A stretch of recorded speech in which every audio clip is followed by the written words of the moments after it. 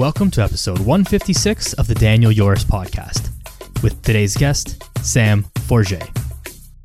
Let's go. Welcome back to the podcast, everybody. Joined here today by Sam Forget, the French last name, not from Montreal. We'd love to see it.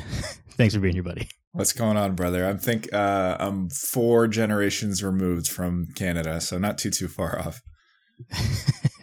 That's too funny, man. Now, you recently moved back to Boston-ish, and the last time, or when we met in Edmonton, I recall you talking about how happy you were just having recently moved back to New York. So talk me through that one. Yeah, you know what it is? I think I just have this constant itch to, I guess it's as expected, being that the fact that I have bounced around a fair amount, this constant itch to kind of just get to the next place and see the next thing and explore. I will say being close-ish to Boston, there's a lot of social upside where I have a lot of family and friends in the area. So that's definitely a big appeal of being back here periodically. Although I do have a tendency, the second I get somewhat settled in one place, to already start thinking about the next spot and the next spot. Which is something overwhelmingly I enjoy, but without going on too much of a side tangent, I'd say the one downside is often that social community component of course, if you're picking up and leaving every 3 months, every 6 months, every 9 months, it's tough to kind of have deep ties. And obviously, to tie this immediately back into health and fitness, that does have tremendous upside from like a well-being standpoint. Mm-hmm. So as a whole, trying to find that balance between satisfying the urge to explore, but also being somewhat stationary enough where my social interactions aren't so fleeting and non-permanent, if that makes sense. Yeah, it makes a ton of sense. And I think that that's a perfect kind of just analogy into the health and fitness and dealing with your schedule and what things are realistic with what you can do. But before we just jump into that, because that is one thing that I want to talk about today, just can you quickly introduce yourself just for anyone who may not know who you are and what is it that you do? Yeah, sure. So quick backstory. I started personal training in 2012. At the time, my focus was actually working with athletes, which is very far from what I do now. Mm-hmm. But being that I had a little bit of a basketball background, I just assumed, I think like any young athlete, that you want to work with, in this case for me, NBA guys or NFL Combine or whatever. And, maybe I'll work with pro bodybuilders and all the meathead stuff.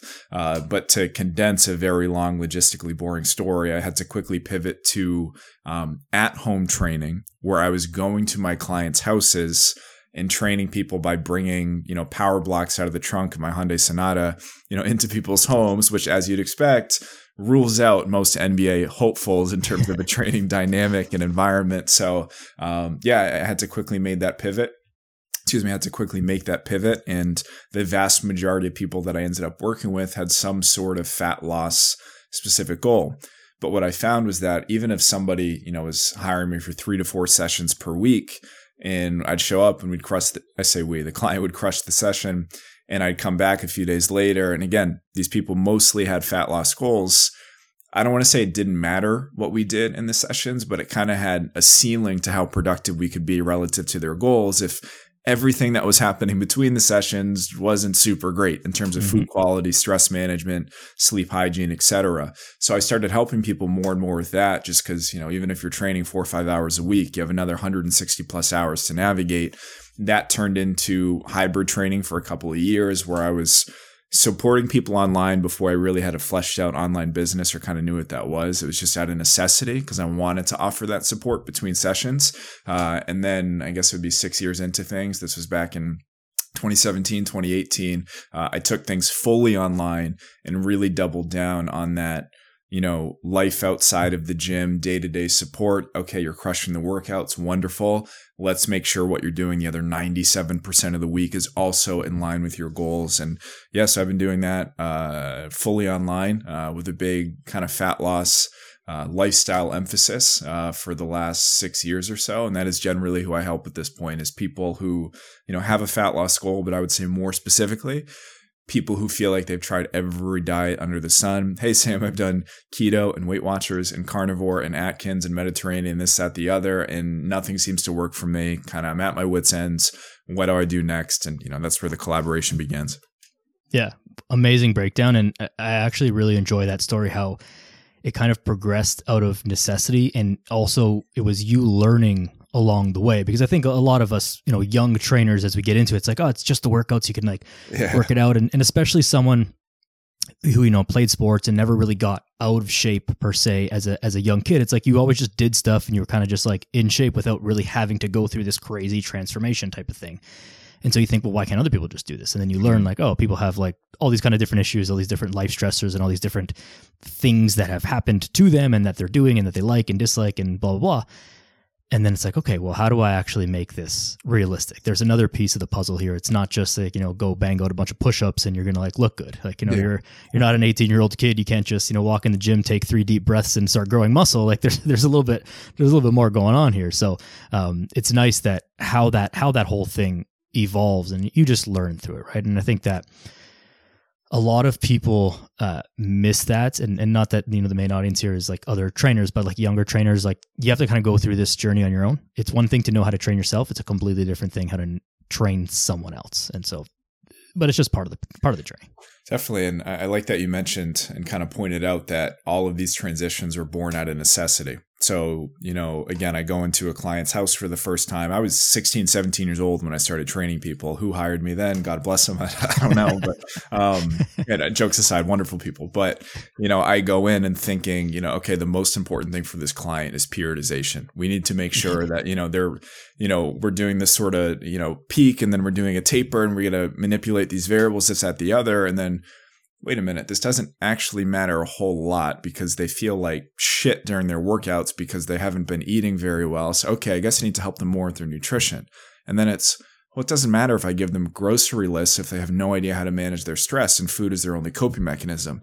But wait a minute, half the reason they're stressed all the time is because they don't sleep super well and they're always, they're on their heels logistically throughout the week, feeling like they're always behind. So I should be helping them with their sleep as well. So it was very much a necessity-based thing where, I want to say chicken and the egg, but kind of like, okay, this is the issue. Oh, wait a minute. It's because of this. Oh, wait a minute. It's because of this. And I don't mean to make things sound unnecessarily complex here because ultimately, good stress management, progressive strength training, high quality nutrition, high quality sleep, walking, the recipe for success doesn't actually change a whole lot, but, certainly not just the sets and reps and bicep veins and, flat stomach things that most people feel like are perhaps the most important out of the gate. It tends to be a little bit more nuanced. Again, I don't mean to make it sound like this impossible math equation, overly complex, but definitely much a necessity based thing where, okay, we think this is the problem, but is this perhaps the symptom of something else that's going on?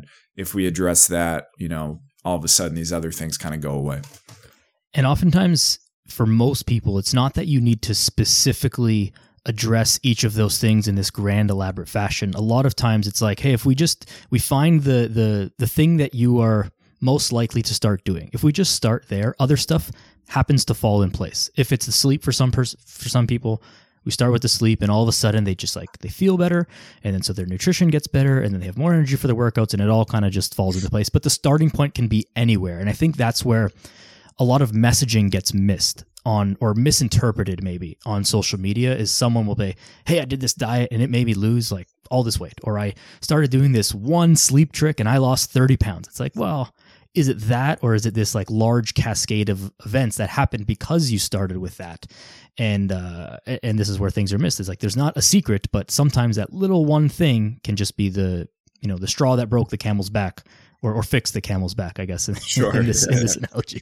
Definitely. Yeah. And this is where I like to look at, a lot of people are obviously stuck in the cycle of feeling like I should do this. I need to be doing that. This is supposed to be happening. And you can end up with this big sense of overwhelm of, the 297 tips and tricks that you see on social media in any given day for how to manage your health and fitness. But if we were to brain dump all of those on a actual piece of paper, writing down, I feel like I need to do this, I need to work on this, I'm trying to fix this, etc., you can essentially run through that list and look at, if I were to just nail one of these things, which one has the biggest spillover effect to every single other habit? So you started to mention, somebody dialing in their sleep. I'm a massive fan of focusing on how somebody spends, say, the last hour or so of their day.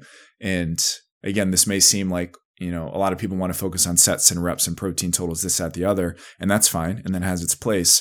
But in this hypothetical, let's say we focus on dialing in that last hour of the day and you use it to pack the next day's meals, to or plan the next day's meals, just basically so you hit the ground running the next day, to ideally unplug and do something that is not, you being glued to a screen, to just thinking ahead to the day as a whole. Okay, well, typically I'm supposed to work out on the way home from work, but I have to, pick up my kid from this specific thing. So let me play the tape forward, think of a potential obstacle, and then come up with some sort of rain date or alternative plan, etc. And just by focusing on, in this hypothetical, that 60-minute window before you go to bed, you've now removed 9 points of friction the next day. You wake up, your meals are already packed, so you don't feel like you're in a rush the second you wake up. There's very little decision fatigue because ideally you've already planned your meals in advance. You don't feel like you got caught with a quote unquote curveball that, oh no, I won't have time to work out today. I have to pick up little Bobby from soccer. Like, that in advance. So again, by focusing on one thing, on this hypothetical, what could be very long list, you have this spillover effect where it takes a lot of things and makes them non-issues, if that makes sense. 100% makes sense. I think even to sum that up, like one of the most important fitness tools is simply just a calendar. Like if you were able to just organize your life in a way that, not even organize it, but just understand the things that you have to do. I got to pick up Bobby from soccer practice at this time. I've got to be here. I got to be there. I got to be there. It's like, okay, great. Now we know what has to be done and how can we fit in workouts, grocery shopping, cooking, whatever, all the things that you need to do that to contribute to your health and fitness. And if you can simply like take the 10 minutes, and it's not an exaggeration that it could just be 10 minutes. Like, what do I need to do tomorrow to figure that out and then fit everything else in? It's going to make a world of a difference. And we all know that I don't want to say all know that's probably incorrect, but like most people have more time than we think we do. We end up wasting time like doing other stuff. And yes, single mom working 3 jobs, 4 kids. I get it. Not talking to you, but for most people, like there's time to do stuff that you end up spending on other things. And until you're aware of what those other things are and what is actually taking up your time, it's very hard to make those adjustments. Definitely. And I put out a post yesterday, not to plug my own work, but I put out a post yesterday giving the very, very specific percentages of your week that the most common health and fitness recommendations are. And I'm actually going to pull this up in real time. Bear with me. But, and the reason I did it is, not to make anybody feel called out, but I think when most people, I think even including coaches and trainers, hear the word meal prep, to some degree, we might associate that with spending the entire Sunday on the grill, making 14 pounds of chicken, rice, and broccoli, and just like, kind of letting your life pass by. Yep. And the meal prep example I gave, if you do Monday to Wednesday's meals on Sunday for 60 minutes, and it's very realistic to do that, and we can go down that rabbit hole as well. And then Thursday to Saturdays, same thing, another 60 minutes. The weekly commitment is 0.017% of your week. And again, I won't, just read this entire post here, but pretty much everything was less than 1% of your week. And I will not be that 20-something-year-old who does not have kids, who insists that we all have the same 24 hours in a day. You had mentioned the single mother of 3 example. My life, my, lifestyle demands looks very, very different. So again, the point of this post was not to make anybody feel called out, but instead to make virtually anybody realize how digestible and how tangible this stuff is. It's very much within reach. And this is not to say you're going to be firing all cylinders at all times. But if you see that 3 30 to 45 minute strength training workouts, I'm pulling this post back up here, ends up being 0.01.3. Try that again, 0.013% of your week. You go, okay, maybe I don't feel like I can swing 3. But when I see that percentage, okay, I feel like I can at least get 2 of those things in. So again, that post times well with this conversation. And then from an action step perspective, weekly calendar audits go a very long way. And I'm sure you have your clients do the very same thing where, hey, let's not leave the stuff to chance. Let's think ahead to what you have going on this week.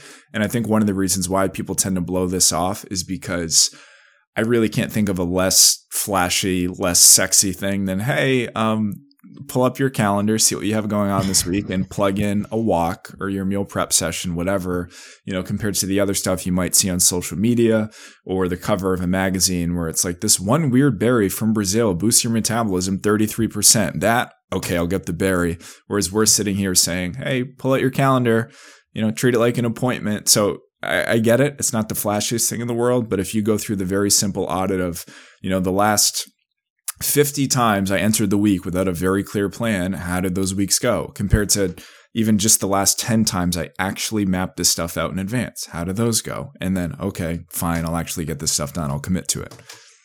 For me, what all this comes down to is really just bringing awareness. It's not so much that in that kind of post you are judging anyone for like, oh, it's only 0. whatever percent. Like, you're not doing that at all. It's just like, these are the facts. Your emotions are attached to these facts are a separate issue. And like, it's still a thing that we need to address, but it's a separate thing. And so there are multiple ways, I think, to attack these problems. One of them is spending the time. So you spend the time in the kitchen, that 60 minutes twice a week or whatever it is. You can spend more money on it by buying meal prep services and using those things. And that's a viable solution as well, but it costs more money. And so it's like, nothing is for free. It's either going to cost you time, money, or effort, right? And some combination of those three, but you can push either one of those in any direction to make it happen. I think the most realistic point of that is, what are you wanting to happen? And what are you willing and able to do? If those things don't match up, then you've got to change one or the other. And that's a very difficult realization, I think, for a lot of people to come to. Definitely. And actually, before we hit record here, we were talking about, hey, is there anything that's particularly top of mind, anything that we feel like we should be focusing on here? And you bringing this up, which I'm so glad you did, reminds me of, and again, I swear I'm not trying to just plug my own posts here, but something that I've been drafting, which is that there are a finite amount of truly solid solutions to any health and fitness problem. And to go with this kind of meal prep example, hey, I'm having a hard time being consistent with my nutrition. This is where we might say, oh, have you considered, prepping some things in advance? That way it's lower friction for you to stick to your plan. Oh, well, I don't really like leftovers. Okay. Are you open to, just cooking more often throughout the day? Because if you don't want to prep in advance, you're just going to have to cook more often. I don't really have a whole lot of time. Like, okay, well, you could invest in a meal prep service of some kind. Well, I don't really want to spend the money on that. Okay. Well, if you're going to eat out more often, you're going to have to sacrifice a fair amount in each of these settings. Well, all right. So we had a little connection issue. We lost connection and I missed what Sam was saying, but it was great. So take that from the top. Of course. Forgive me if I'm being redundant and any part of that audio was salvaged, but we were starting to talk about how there are only, in terms of truly solid solutions to any health and fitness problem, there's a finite amount of those. So the example I was starting to give is, hey, I'm having a hard time being consistent with my nutrition. Okay. Are you open to prepping your food in advance? Well, I don't really like leftovers. Okay. Are you open to cooking more often? Because if you don't prep in advance, you're going to have to cook more often. Well, I don't really have a whole lot of time. I'm like, okay. Are you open to investing in a meal prep service? Well, I don't want to spend on that. I'm like, okay. Well, if you're eating out very often based on convenience, you're just going to have to sacrifice a fair amount in these settings. Your meals have to be pretty simple, pretty plain. Well, I don't want to deprive myself. I'm like, that's it. That's the whole toolbox. And obviously, I'm being at least somewhat facetious when I say this. And it's rare that I have somebody actually meet every sentence with a sentence like that. Mm-hmm. But to be honest, a lot of people aren't that far off from that, half-assed little dialogue I just gave. Another example would be getting more steps when it's cold. Me being in the Boston area, you being in Canada, it's something a lot of our clients deal with. And, hey, it's really cold out. And obviously Canada's next level cold. And I'm having a hard time getting my steps in. Okay.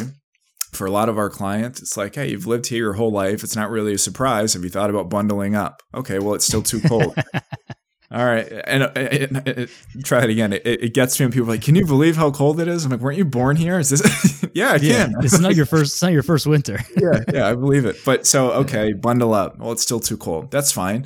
Have you considered going to the gym to just pace on a treadmill? Stream your favorite show. It's going to be heated there. Well, I don't want to go all the way to the gym just to get steps in. Like, okay, what about investing in a walking pad at home so you don't have to go anywhere? Well, I don't want to spend on that. And again, I could give 1,000 examples here, but the recurring theme is there are a finite amount of truly solid, non-gimmicky, non-horseshit solutions to any problem you may be dealing with. So this is where we look at not necessarily which one is the most appealing, because in many cases, going to the gym just to walk on a treadmill or walking outside in Canada in February, neither are overly appealing, but which one is at least the most tolerable?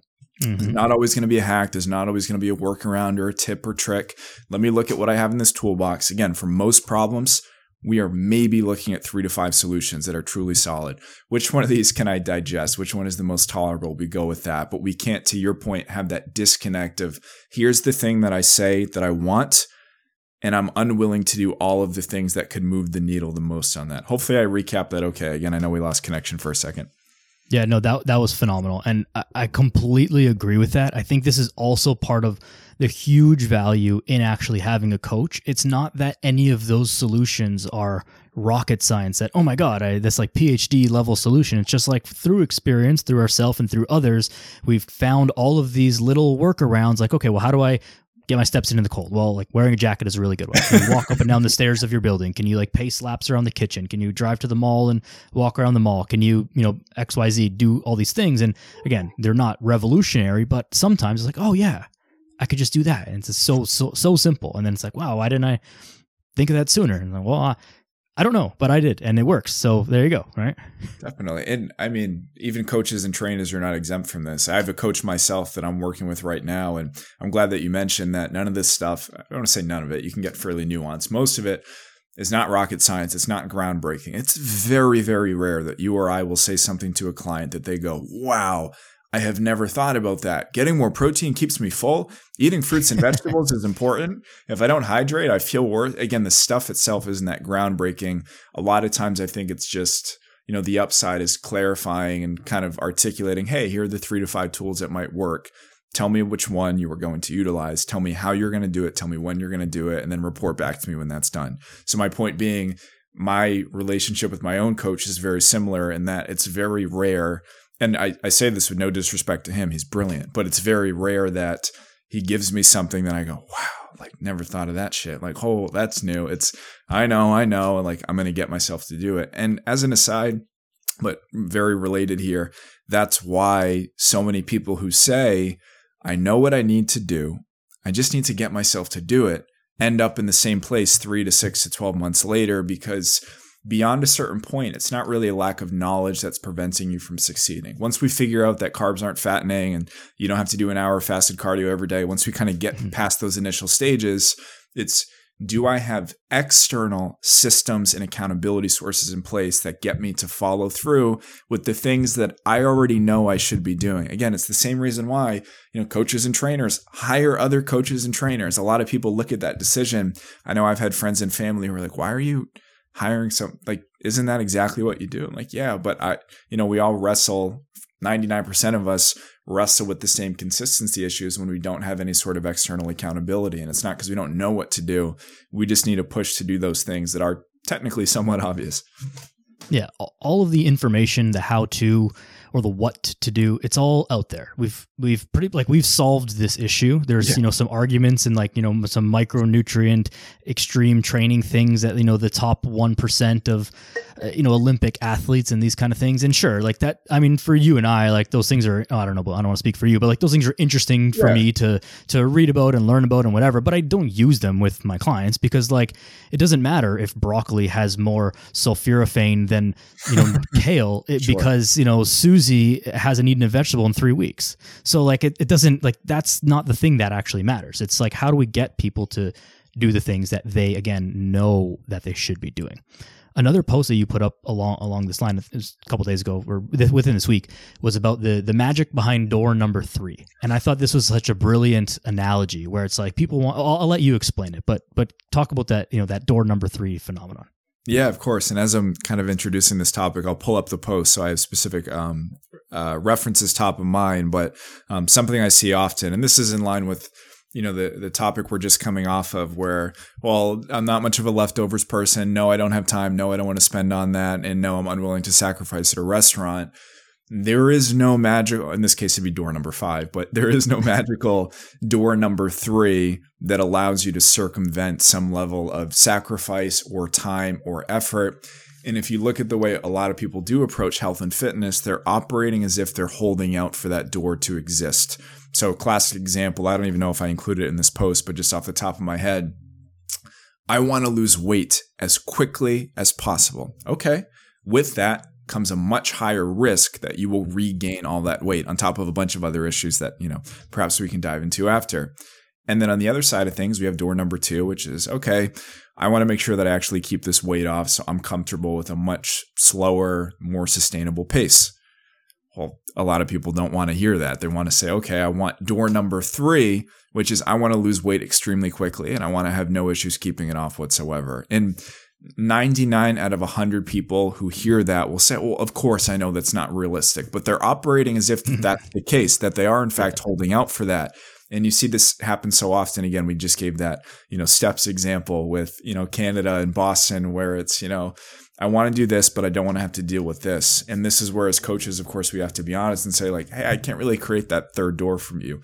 Yes, there are plenty, and I'm not trying to be all gloom and doom here. So let me just say, there are tons of things coaches can do that can minimize the suck of one of those first two doors that you have to walk through. So again, I'm sitting here saying, like, bundle up and go outside in the 20-degree Canada weather, the sub-freezing weather. And again, I don't mean to sound like overly harsh or like, hey, this thing has to be miserable. There are things we can do to make it suck less. So just the simple example of, why don't you periodically just stop at the gym on your way home, pull up the show that you were going to watch on the couch anyway, set the treadmill even at 2.5 miles an hour, time's going to fly by. Okay, that's tolerable. But at the end of the day, there's no door number 3 for a lot of these situations where we can have all of the upside of, in this case, like a very rigid, strict approach, but not deal with any of the symptoms of an approach like that. We have to pick one of those first two doors and be willing to accept the trade-offs. And at the risk of sounding redundant here, there are a lot of things you can do to make those things more painless. So I'm not saying both doors have to suck, but we can, we have to acknowledge that door number 3 just doesn't exist most of the time. In the true nature of the internet, there's always things are proposed in a dichotomous fashion. So it's like either fast and sustainable or fast and unsustainable, or slow and sustainable. And it's like, this one is right and that one is wrong. And I don't think that that's really fair to say, because there are advantages and disadvantages to both. Like, the slow and steady approach is actually not ideal for some people. For most people, it probably is. But for some people, it's like the progress is almost like too slow at the beginning, where their motivation just goes down. Their trust in the process or in the system or the coach or the whatever goes down. And so that's like a downside that people need to be, I think, made aware of. And again, it's just understanding what are the pros and cons to this approach. It's like, okay, we're going to do this. It's going to be really sustainable, but like, you're only going to lose, half a pound a week. It's like, okay, if you accept that, then let's go ahead, and don't, let's try and get ahead of the month down the road where it's like, oh, I'm only down 2 or 3 pounds. Like, what's going on? I'm like, well, that's exactly what we're trying to do. Like, we're right on the money. Like, we're doing phenomenal. This is great, but we've got to just set those expectations accordingly. And on the client side, it's like, you have to understand that and be open to communicate that with the coach as well. Yeah, and to bring back up a point that you made a few minutes ago, we also have to look at what somebody is willing to do. So in this situation, if we have somebody who's disappointed, they're only, quote unquote, only losing a life-changing amount of weight over time, by the way, but 2 to 3 pounds per month.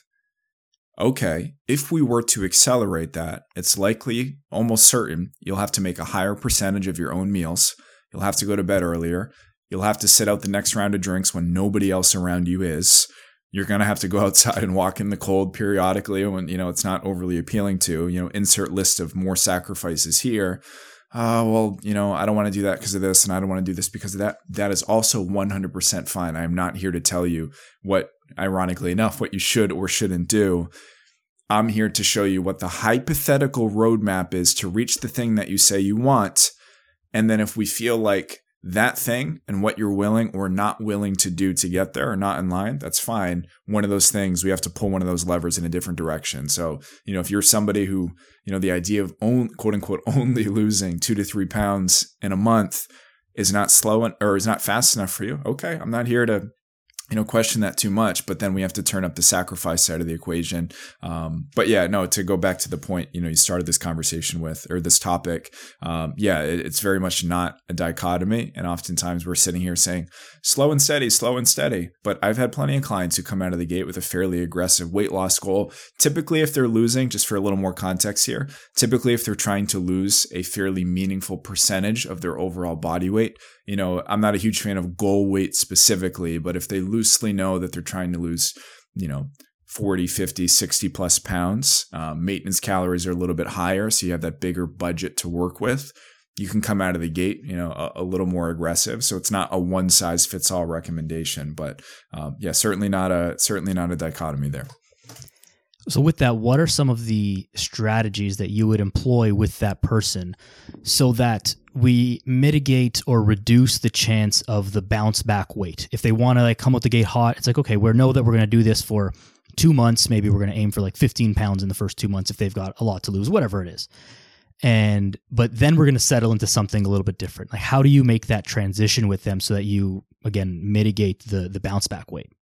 A lot of times what I'm looking for if somebody is on a little bit more of an aggressive protocol would be their biofeedback, and without nerding out too much here, just to keep things simple, essentially just how your body is responding. So obviously a lot of people, if they heard, oh, I can lose 2.5 pounds, 2 pounds per week on this plan, sign me up. But I, as the coach, will also look at all the other symptoms of that. Okay, their hunger ratings are getting higher and higher.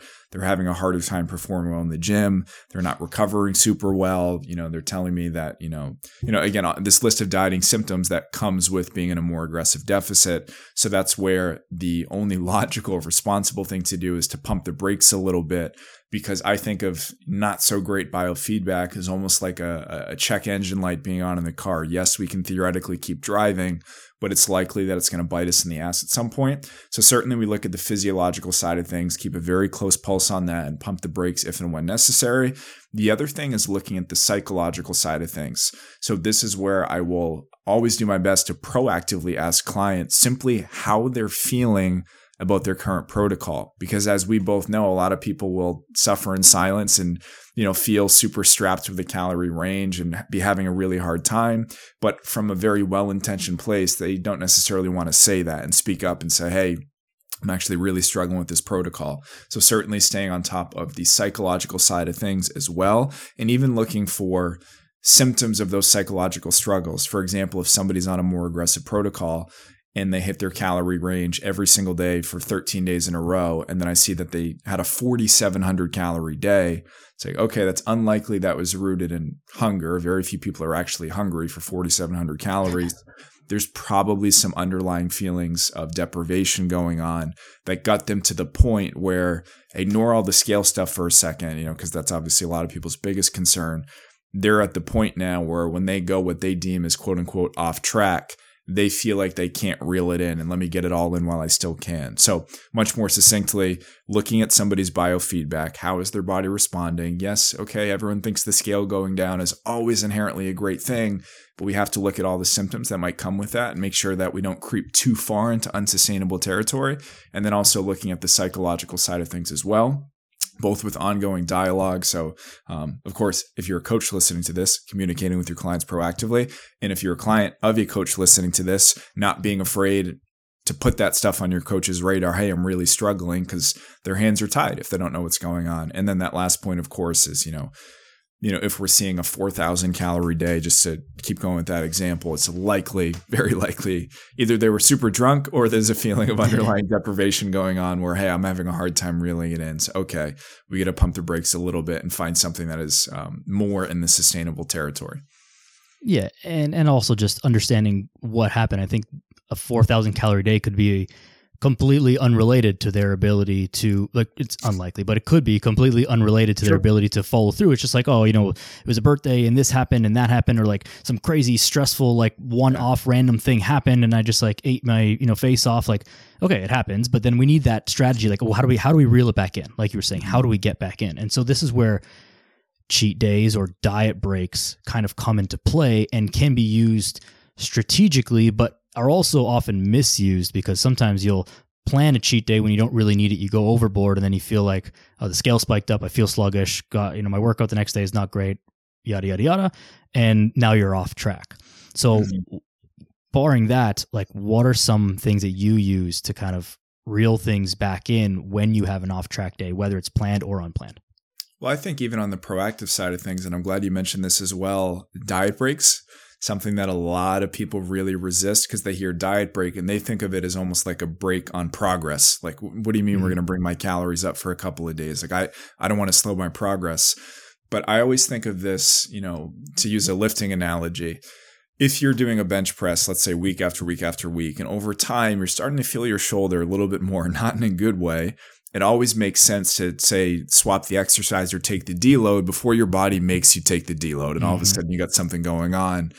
I have very similar feelings in the world of dieting where, okay, yeah, things are still moving, but it's in our best interest to stay ahead of that proverbial shoulder issue creeping up. So if we see those 4,000 calorie days happening more and more often, if we see those signs of not so great biofeedback popping up more and more often, let's not wait until you feel like you've totally run yourself into the ground and you have this 7-day food bender where you feel like you can't get back on track and be more consistent. And let's stay ahead of that with something like a diet break. So obviously, this is going to be very case by case in terms of, how frequent we're actually turning that card. But the recurring theme would be turning the diet break card perhaps a little sooner than you think you need to, because I'd much rather have somebody almost feel like they're itching to get back into a deficit than feeling like they have to white knuckle their way through every single week. So again, a lot of this is going to depend on, somebody's lifestyle, honestly, what their maintenance calories are. So how aggressive or non-aggressive we can be,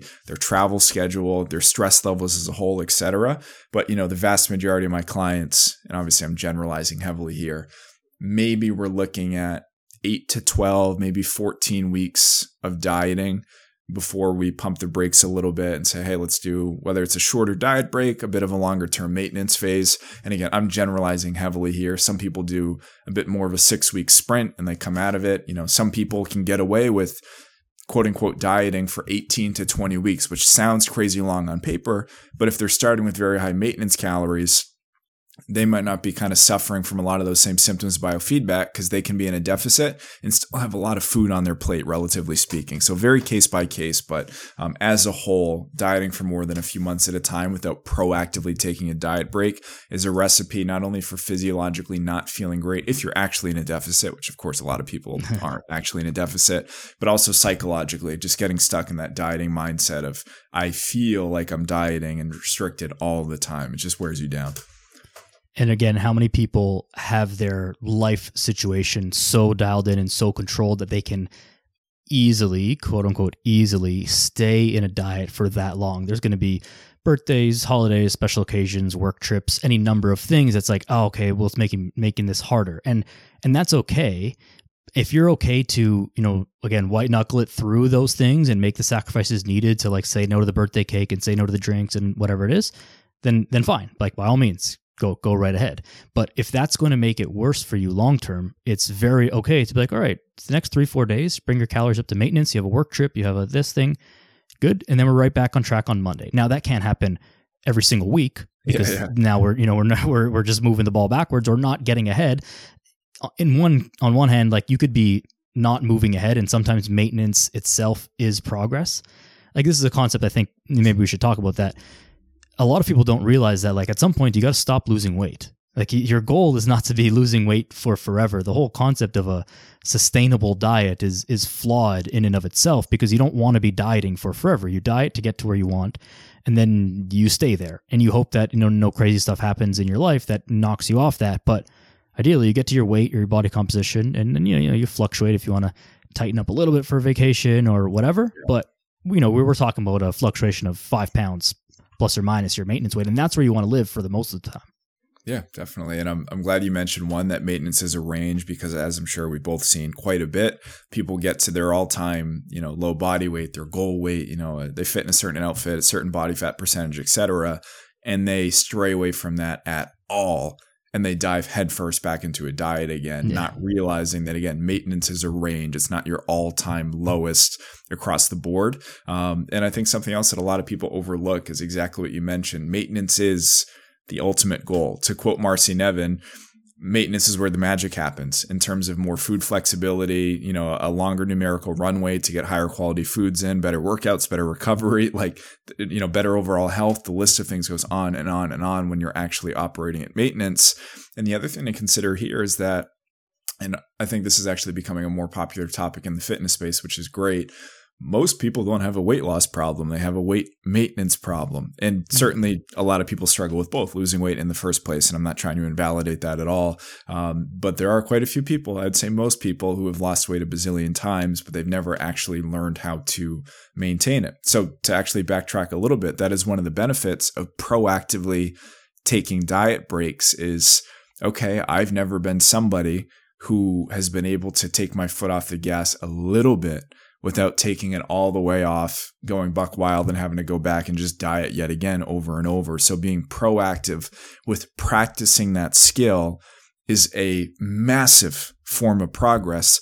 It's just not one that's going to show up on the scale. And I'm not trying to shit on the scale. I'm overwhelmingly a fan of using it as a progress assessment tool. But when I say progress, I don't want progress and downward scale trends to be inherently synonymous, because there are other forms of progress, as we often talk about. One of them being, hey, for the first time, perhaps ever, I'm operating within a 3 to 5, maybe 6 or 7 pound range. And I've been doing that for months, and I've never really done that in my whole life. So yeah, maintenance is certainly a highly underrated goal and form of progress, and something that far more people need to be comfortable with and willing to practice, because it is very much a skill to break out of that.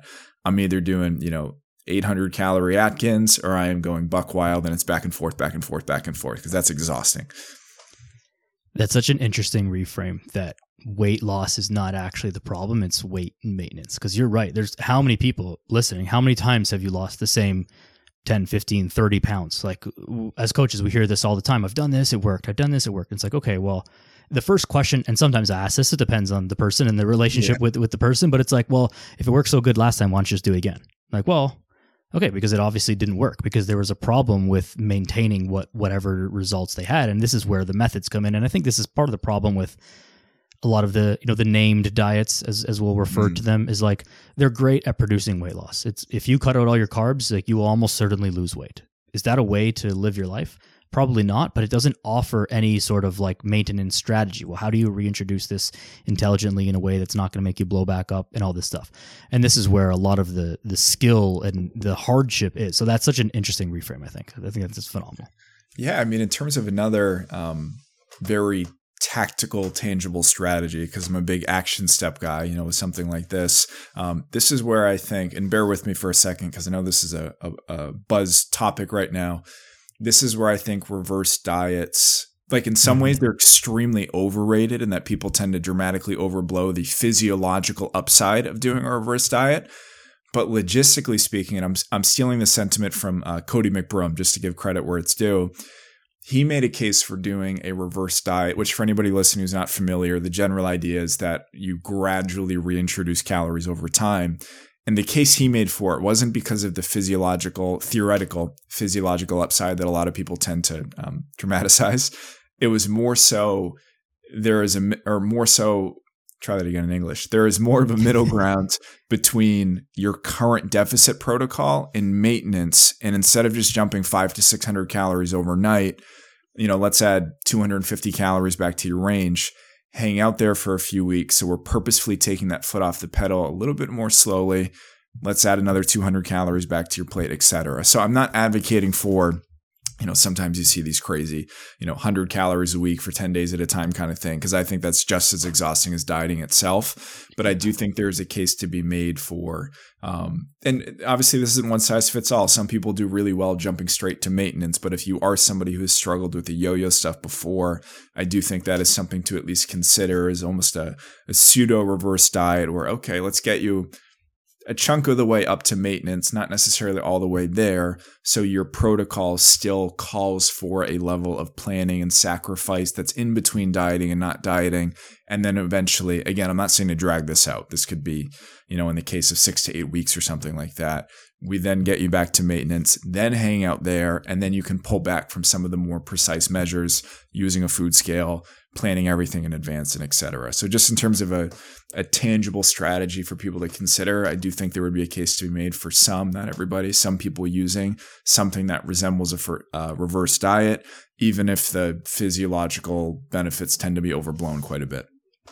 This is one of the reasons why I love podcasts so much, because if you made an Instagram post that said that, everyone would just scroll past it and whatever. And not because it's you, it's just because that has way too much nuance and too much there's too much logic involved in that answer, and it makes so much sense, and it's so well said and so perfect, but it's not hard hitting enough. You didn't throw out these random physiological things that people don't understand and barely exist to say oh, you should definitely do this or you should definitely not do this. It's okay, we can call it a reverse diet for lack of a better, just to put a name to to it, but really we're just like slowly finding a way to eat a little bit more calories and be comfortable with that and find out how to actually live in a maintenance mode rather than like just talking about all those calories. Because you're right, like no one is accurate enough at their tracking or their intake or their absorption to be like, I can actually increase my calories by 100 calories per week.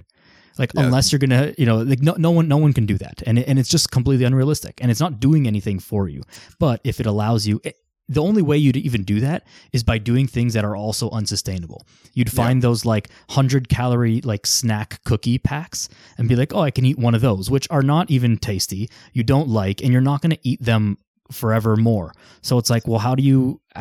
What is 100 calories of actual food that you're going to actually eat? That little 100-calorie cookie pack doesn't help you do that. So we got to be a little bit more realistic at that. But again, this is just why I love podcasting, because we can like we have the time and space and hopefully people's attention enough to actually like parse that out in a way that makes sense and fully explains the idea. So thank you for that. That was brilliant. Yeah, of course. And actually I want to highlight something you just mentioned that I overlooked, which is the psychological upside to, again, we'll call this a reverse diet, gradually adding food back to your plate at the end of a diet.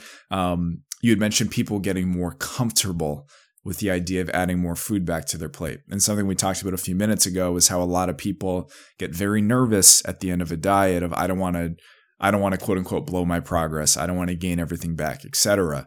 So even if physiologically it's totally fine to just jump straight to maintenance and operate there, you're going to see somewhat of a jump on the scale. And even if it's mostly water retention, for a lot of people, that can be a bit of a trigger to send them back in a dieting direction. So I think one of the other main benefits to gradually weaning off of dieting in a very structured way is that for people who are intimidated about the idea, and that's understandable, right? So many people we work with have been always told for 20, 30, 40, 50 plus years that less food on your plate is always better. And now when they finally had the results that they want, we're saying, okay, now we're going to add food to your plate. It's like, whoa. Like that seems at odds with everything I've been told in every magazine cover and every infomercial and every social media post ever. So my point being, I'm so glad you highlighted the comfort level thing as well. Because say somebody finishes, their dieting journey at, 1,500 to 1,650 calories per day. Okay, go to 2,100. It's like, Sam, I don't want to gain all that weight back. Like, we know fundamentally they won't if they're actually operating within that new range. But okay, let's hang out around 1,800 for a few weeks. You'll see those, fewer spikes out of the gate. Not that we want to put the scale on too much of a pedestal, but psychologically that can be a lot easier for people to handle. Again, it still requires a level of planning and moderation and sacrifice that is in line with long-term maintenance, etc. Oh, wait a minute, I feel great. My photos and measurements are still, looking the way I want them to look, etc. So obviously we want to have a very well-rounded way to assess progress. Biofeedback's in a good place. Okay, it's been a few weeks. I feel comfortable with this. Wonderful. Let's add another, 200 calories. And I do find that oftentimes people, depending on, obviously highly variable, but I find that a lot of people can actually end up at least a little over 500 calories over where they finished their diet, because obviously that's the most classic a deficit recommendation is 500 calories under maintenance. So you theoretically lose about a pound per week. But the reason I say slightly over 500 is I find that people's, they train a little bit harder, they're recovering better, activity levels go up, etc. Not that we're doing that stuff to burn more calories, but the net result is often slightly higher maintenance calories than, we expected. So, if somebody's finishing, again, that diet on 1,500, it's not unrealistic that if you approach the kind of wean off period in a very structured way, you could finish with a maintenance range of 2,000 to 2,200 calories per day, which, again, you say that to most people and they're like, there's no way I would maintain my weight on any number that starts with 2. And I'm like, yeah, you can. You just have to approach it the right way. This brings things full circle a little bit as well because of the confounding variables that happen here. So, someone's gone through this journey, they've changed their behavior and their actions through the week or through the day, right? Where they're just naturally more active. They've been training and their training has conceivably been a little bit more dialed. So maybe they've built a little bit more muscle, and maybe that whole like adding muscle to your body burns more calories has been like a little bit overblown, but it's not zero. It's not like, you're not going to double your calorie intake, but it's something. And so all of these little things that are starting to snowball from the positive actions you've taken allow you to actually make the whole process more to make the process easier. And it's not just to say like, oh, you can all of a sudden eat 2,200 calories. It's not all of a sudden. It's after a long time of implementing a lot of big changes that you may or may not have even realized that you've been implementing. And I think that like it's hard to, you can't anticipate that, but it is going to happen. You've just got to trust the process, but that's the most difficult part.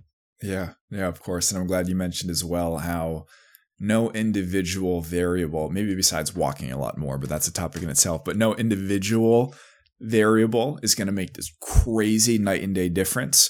But to use the example you just mentioned, okay, you put on a little bit more muscle. Is the daily calorie burn from having more muscle is what we once thought it was? No, not necessarily, but just take that for a second. Going from 4,000 to 5,000 steps per day to at least 7,000 to 8,000 steps per day. Going from 3 workouts per week on paper, but you skip half of them once upon a time, to now you're actually training 3 days per week. Going to bed an hour earlier and sleeping better. Getting your protein and fiber up, thermic effect of food, so the calories you're burning during digestion are a little bit higher. And I'm not saying that's magical. That could be a fairly negligible amount of calories per day. But you take those 5 or so examples I just gave of a 75 calorie difference here, 100 calorie difference here, 150 calorie difference here. Your maintenance calories could theoretically go up by at least a couple hundred. And that's life-changing for a lot of people to be able to maintain on 2,000 plus instead of, say 1,700 calories for maintenance. And then if and when you have to diet, having to creep meaningfully below 1,700 calories to move the needle in that regard. But the main point being here, don't kind of turn your nose up at or sneeze at like, okay, that doesn't seem to make a huge difference in isolation, because all of these little habits you're working on during the weight loss process, when combined, are going to make the weight maintenance process dramatically more realistic and within reach. The way to even make this maybe a little bit more relatable is thinking about it in the reverse. So most people don't actually gain a ton of weight in a very short period of time. Like, unless there's some extraneous circumstance, something that happens in your life, like very few people are gaining 30 pounds in like a couple of months. It happens, obviously, but not the norm. The norm is like you gain a couple pounds a year, maybe 5 pounds a year, every year for like 10 years. And you wake up one day and all of a sudden you're 40, 50 pounds overweight. You just didn't realize it because it was happening slowly. So if we take that 4 or 5 pounds, if you prevent yourself from gaining that much, which is, we're talking about 4 or 5 pounds over a year. So Sam mentioned that, 500 calories a week will get you to lose about a pound a week. We can even make that deficit even smaller to make it 5 pounds in a year. So if you're just doing that, you're going to offset those things. And so because it's true that you gain weight very slowly when you're not paying attention, you can also do little actions that are going to help you to maintain or lose the weight very slowly as well. And this is how these tiny actions really, again, snowball, not to use that example twice, but snowball into a big positive result over time. Definitely. Yeah, you explained that perfectly. Awesome, man. One last thing that I wanted to just get your thoughts on, and for you to just define a little bit for people before we close it off here, is letting people know about the concept of weight loss and fat loss. Why are those things different? What do they mean? And how to go about chasing fat loss, which is the thing that people actually want. I know that could be like a giant thing, but yeah. No, for sure. No, it's one of my favorite topics. And I'm laughing as you're asking me this because I took a public speaking course. This was, it doesn't matter when I took it, but 6 months ago, whatever it was. And right out of the gate, the gentleman who was running it had us improvise. Well, he asked us, you got to improvise a 10-minute speech in front of this group. And I racked my brain, what could I talk about for 10 minutes very easily? And I went to the weight loss versus fat loss thing because before the class started, me and my classmates thought, hey, what do you do for a living? What do you do for a living? And I found that this topic came up a lot. So I'm laughing. You said it could be a topic in itself, and it absolutely could be. But I will start by saying that I think pretty much everybody, I'd venture to say ourselves included, very often say weight loss and fat loss fairly interchangeably. So I certainly don't want to be too pedantic about it, because if you scroll through my posts, you're going to find me saying weight loss pretty often. But there is an important difference between the two, because if we're talking weight loss, we could be talking about anything from obviously body fat, muscle mass, glycogen stores and then water retention, so stored energy and then the water associated with that.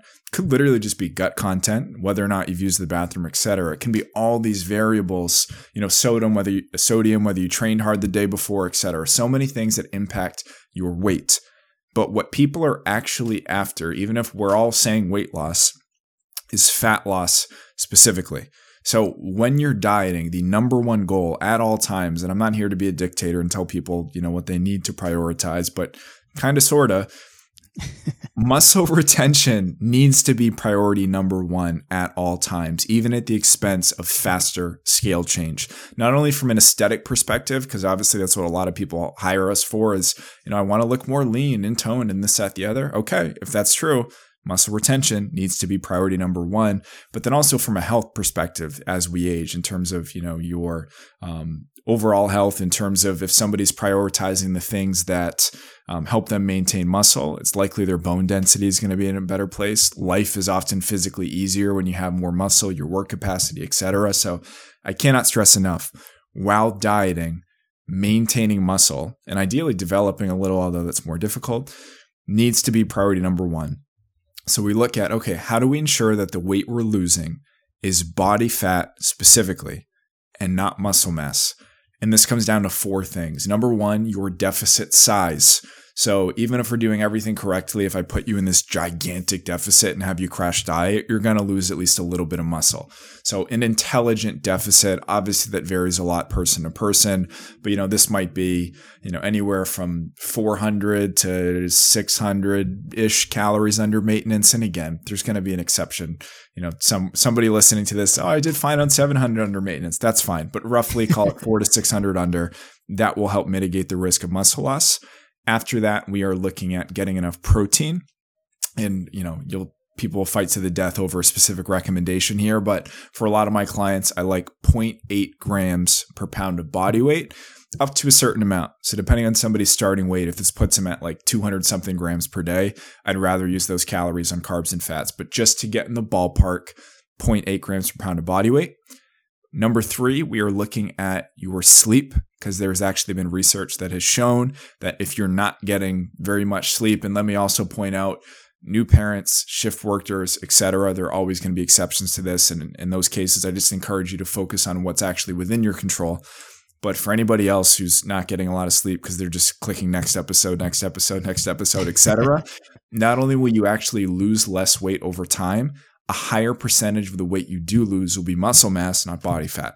Yeah. And then the fourth one, and the biggest needle mover by a mile, is whether or not you are utilizing progressive overload in your workouts. So doing tangibly more over time and essentially giving your muscles a reason to stick around, something to signal to them.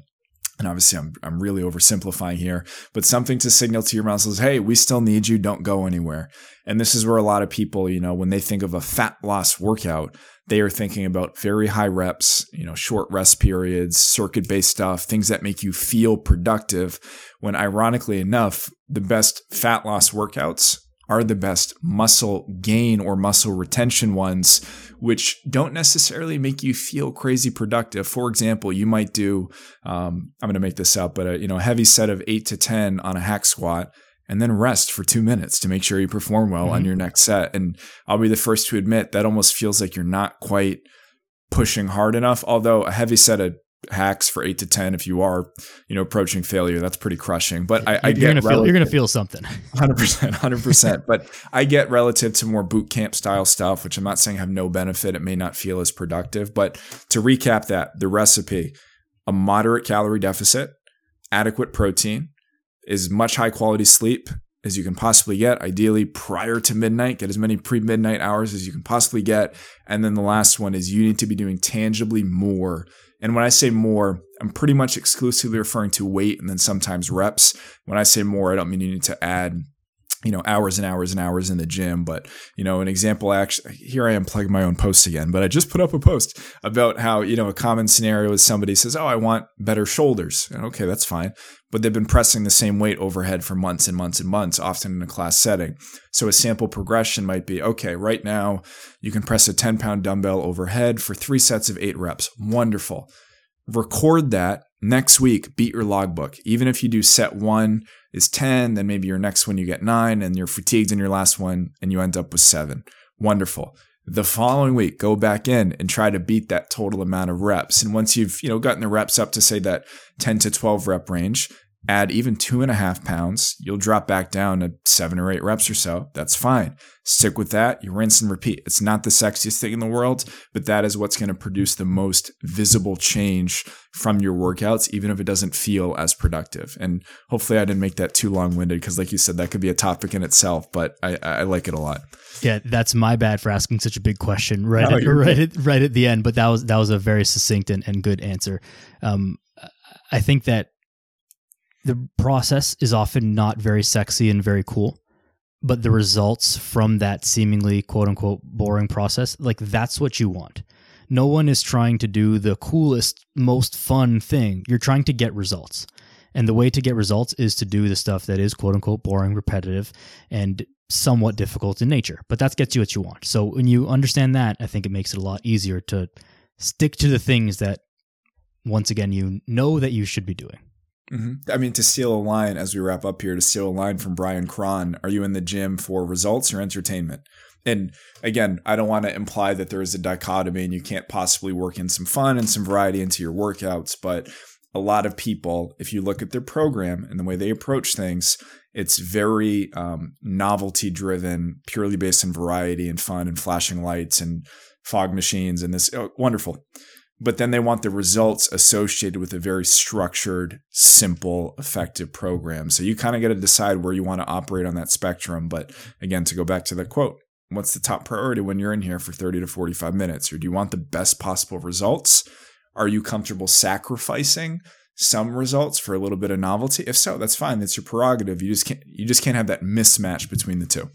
Yeah, a wonderful idea. And I think that most people, after you get past that beginner stage of training, the fun is in the progress. Like, when was the last time you did something so new in a workout? They're like, oh my God, that was like so fun. It's probably been like a long time. But the most fun things you can think of over the last maybe 5 years is like when you hit new PRs. Like, oh shit, that was fun. And it was the same workout that you'd been doing for the past like 3 months in a row. But like that day that you're hit that new squat PR, you're like, fuck yeah, that was fun. Yeah. Or even I've been training, I'm 29 now. I first started kind of getting my hands on weights in middle school, right? So I've been around the gym for over 15 years. A lot of the wins I have now, and I realize this will sound kind of weird or foreign to a lot of people, are simply almost feeling like I'm finally figuring out certain exercises. Because it's not to go into this black and white conversation again, it's not, there's bad form, there's good form. It's a spectrum. So ideally right away, we're getting you off the side of things that's going to get you hurt. But then as you progress, again, there's only so much you're going to look at in terms of, bells and whistles and flashy things. So a win for me at this point might be, I feel like I'm finally getting the hang of a stiff leg deadlift and finding the proper positioning for me. And that's truly exciting at this point. And again, I realize it sounds lame as hell to a lot of people who are listening to this, but one of the reasons why it is so exciting is because I know that's going to enable me to get more out of my workouts. And when I walk into the gym, typically say 4 days per week, maybe 5 days per week, my top priority is getting all the things I then get to enjoy outside of the gym, because there's so much life to be lived outside of the damn gym. So when I'm in there, it's to make everything else outside of the gym better, from, how confident I feel in my appearance to how physically easier life can become to my strength for just everyday tasks, etc. So again, I know that sounds like kind of a lame win to feel like, ooh, these little nuances. Oh, I feel it in my lats a little bit more, etc. But when you kind of tie those with, okay, it's not just about being a meathead and having these fairly obscure wins. It's because I know that as I do this stuff in the gym at a higher and higher level, everything else outside of the gym that I care about becomes better in some way. Pointing diminishing returns, of course, but that's the general idea. Totally understood. And I'm the same as you, right? But I mean, this is our job. This is what we do. Like we like going to the gym and doing things and figuring out little nuances of exercises the same way that someone else gets excited about some new thing in their job. Like I can't even think of an example because obviously this is my only job, but I just bought a car. So I'm thinking of people who love cars and even the sound of an exhaust. And I'm like, I couldn't even comprehend being excited, but like you do you kind of thing. Yeah. Oh, some new, with this car company came with some new steering technology. Like great. Like I don't give a shit at all, but like if you do, like that's awesome. And like, I'm happy for you, but I just cared like, does the car work? And that's it. But yep, 100%, man. We get excited about the results and making life better outside the gym. But at risk of going too far into another topic, let's cut it off there and maybe we'll pick it up again another time down the road. What's coming up for you? Where can people find you? And, do you have anything you want to let people know about? I'd say the place to send people is actually freenutritionguy.com. So over the last 10 plus years of putting out content, I have put together, as you can imagine, quite a few different guides that over the years were fairly scattered of, this grocery list and these sample meals and these sample snacks, supplement recommendations, etc. So to just make things infinitely easier for everybody, I just decided to put them in one place. There's no hidden sales pitch attached to that, by the way. It is literally just a free guide. End of sentence. So if you go to freenutritionguide.com, you can get that. If that does not interest you at all, I'd say connect on Instagram. So it's at Coach Sam Forget. I'd say those are the two places. Awesome. I'll put those in the show notes as well, but for sure. That's a great resource to send people towards, and as well as your media, which is obviously phenomenal as well, as we've referenced, several times throughout the podcast, and rightfully so. Forgive me for bringing up that in my own post. No, not at all, man. It's great stuff and people need to hear about it. So I'm happy that you did. Is there any last thing that you want to leave the people with here in closing? Yeah, let's wrap things up by pointing out, and obviously this is a recurring theme in our conversation, that sustainable dieting in itself does not exist. It's something that's very well intentioned. You hear often, people, your diet should always be sustainable. Well, if the goal is fat loss specifically, you're going to have to creep into at least slightly unsustainable territory. And I realize that sounds like a really not fun way to wrap things up, me pointing that out, but I say that because I want people to kind of get in and out of a dieting phase. You get in, you do what you got to do, you get out. You don't have your foot half in, your foot half out. So if you're not seeing the results you're currently, really passionate about seeing, I would just encourage people to perhaps turn up that sacrifice dial a little bit more, knowing that when you get to the spot you're comfortable with, you can phase back out. Just like budgeting really hard to get out of debt, you get financially comfortable. Maybe you're not cutting coupons anymore. So I'll end that tangent here, but just something to keep in mind. Beautiful, man. Thank you. I love that. At Coach Sam Forget on social media, freenutritionguide.com. The links will be in the show notes. Sam, thanks so much for being here. Thank you, everybody, for listening. I appreciate each and every one of you. Share the episode, like, subscribe, share, all that kind of good stuff. And that's that. Go outside, be a good person. See you next time.